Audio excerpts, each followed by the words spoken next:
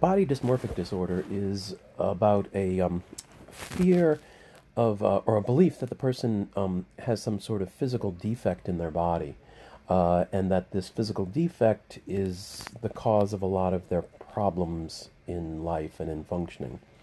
The kinds of physical defects that people will often identify with this disorder are often things on the face, things related to the skin or the nose or the eyes or other things like that. It can be other parts of the body too, where the person just feels like there's something very wrong with that part of the body.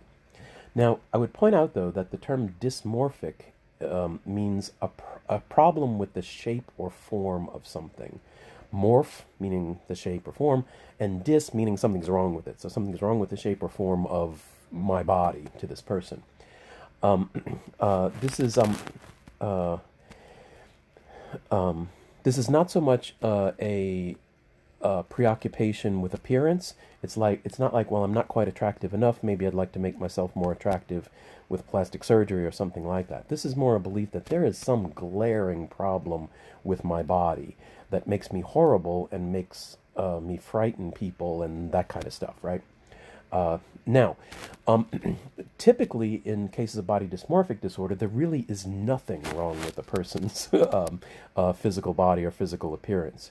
Sometimes there is something that, may be very, very slight. Maybe they've got marks on their skin that are, that you have to look real close to see it, or, maybe if you look real close, you can see that their nose isn't shaped the way that they would like it to be, or something like that. But more often than not, there's really nothing wrong at all.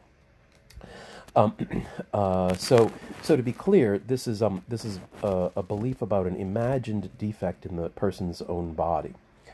The person with body dysmorphic disorder often believes that other people are bothered or frightened or disturbed by this believed defect. And that's what's meant by, I'm sorry, I didn't mention my slides. I guess if you're on my slides, this is slide number 5 for this chapter. That's what's meant by ideas of reference. Now, we'll talk more about the idea of ideas of reference and delusions of reference later on. But here, ideas of reference basically would mean that the person believes that stuff is happening in the world because of them or in some way related to them. So somebody could potentially have an idea of reference that, like, the way that the trees are arranged out there is because nature is giving me a message, or the way that things happen to me in my day, it's because the cosmos is sending me a message, or even stuff like people on TV are looking at me or talking to me, or stuff like that.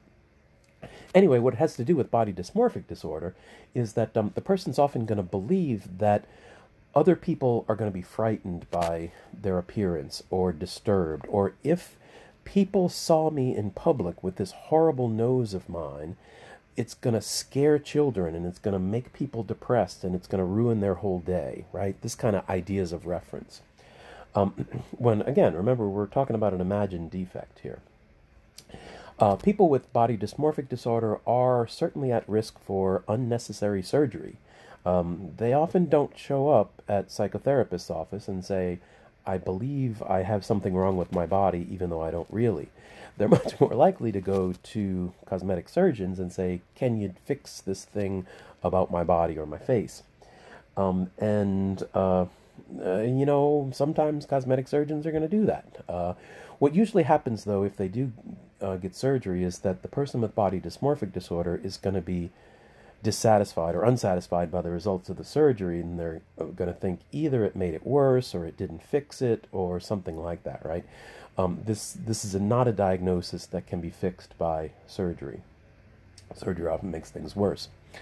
Now, people with body dysmorphic disorder seem to be at elevated risk for suicide, and I think where that comes from is the sense of hopelessness that goes along with body dysmorphic disorder. Essentially, the person believes that there's this horrible disfigurement about them that is causing them to, have trouble at work, have trouble in relationships, have trouble in their life. If only they didn't have this horrible disfigurement, then everything in their life would be okay, is often the kind of thinking.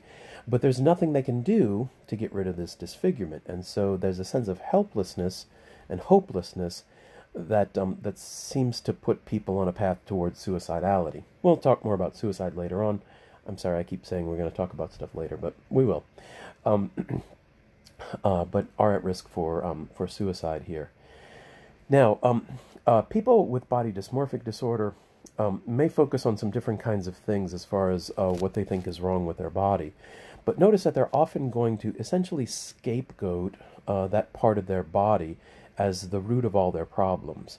That, if it wasn't for this thing, I would have better relationships and I could find a woman to love me and I would have a better job. It's all because of this thing, right? And of course, that's a dangerous way of thinking. And, we might call that, again, scapegoating or self-handicapping in a way, believing that that's going to be the cause of all problems. This, of course, is probably why having cosmetic surgery really isn't going to help, right? So body dysmorphic disorder, if you notice, really does kind of fit, well, really does fit in this group of obsessive compulsive disorders, in that the person has obsessive beliefs, obsessive thoughts about this body part that's wrong with them. They'll often do compulsive kind of checking or something like that on related to this body part. So continually checking their appearance, to try to reassure themselves that it's not as bad as they think or whatever, right?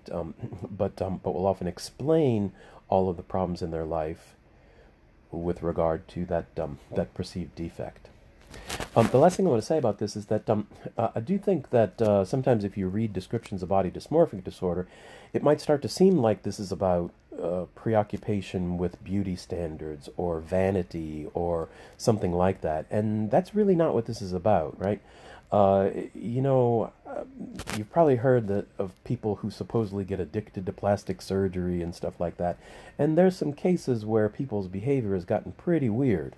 Having more and more surgeries and spending tens of thousands of dollars to try to look like Justin Bieber or something like that. And yeah, that's a problem, but I'm not sure that that's necessarily body dysmorphic disorder. It's probably some other kind of problem. But body dysmorphic disorder would be an attempt to get away from a certain appearance, not to approach a certain appearance or a certain idea of what you think your body's supposed to be like. So I wouldn't say that all people who are even repeated plastic surgery patients necessarily would have this disorder.